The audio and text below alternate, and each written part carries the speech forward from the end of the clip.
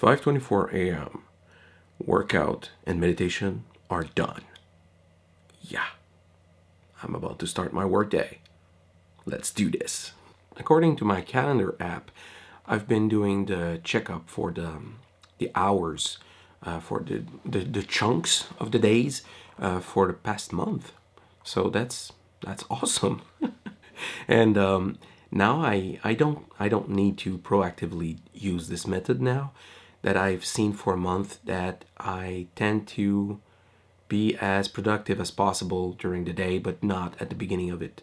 And so far, I have had problems waking up at the right time, but now I hope I solved this problem because this morning I was able to wake up early and I was able to hear the alarm. So that's a big plus. And yeah, so ideally this part will help. And yeah, so I still keep the checkup for every hour to make sure that I was productive for the last hour, and at least if it was intentional, and if I was just not in downtime. So that depends. But yeah, this is very good. This is indeed very, very good.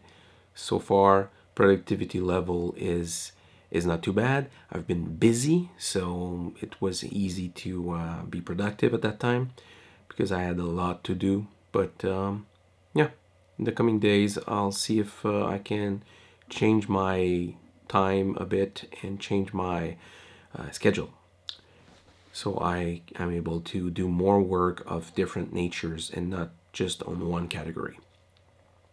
But at least starting tomorrow, I will do a big cleanup of the space, a big, big cleanup. Yeah, I'm I'm very excited to do it. That's crazy to hear. Yeah, I know.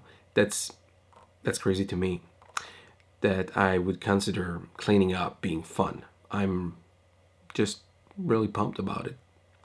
I'm listening to the audiobook of Marie Kondo, and she is giving great advices in there. So I'll start and see how it unfolds. So that's it for me today. Till tomorrow. Ciao.